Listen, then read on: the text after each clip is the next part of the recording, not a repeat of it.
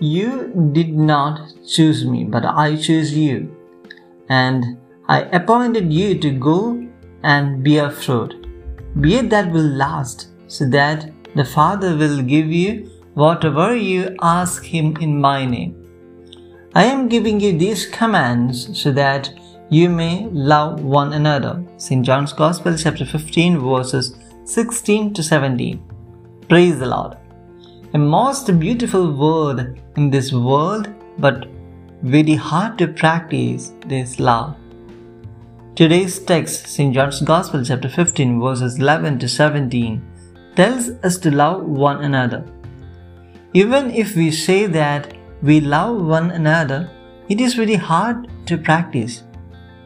Love asks sacrifice. Our Lord did that. He sacrificed His life.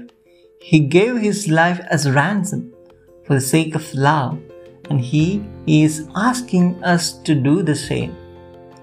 As His love towards His Father and to each one of us forced Him to do the sacrifice, our true love for God and to one another should motivate us to do the same.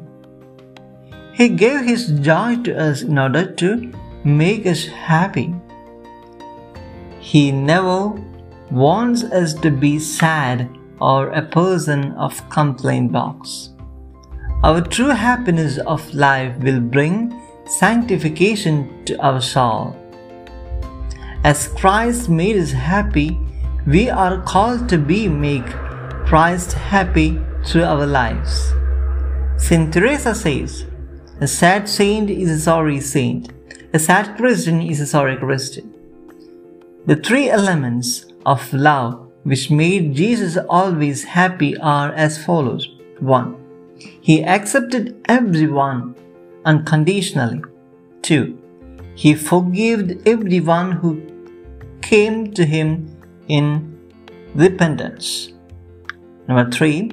He died for us, for all of us, for we ungodly people, for all saints and sinners.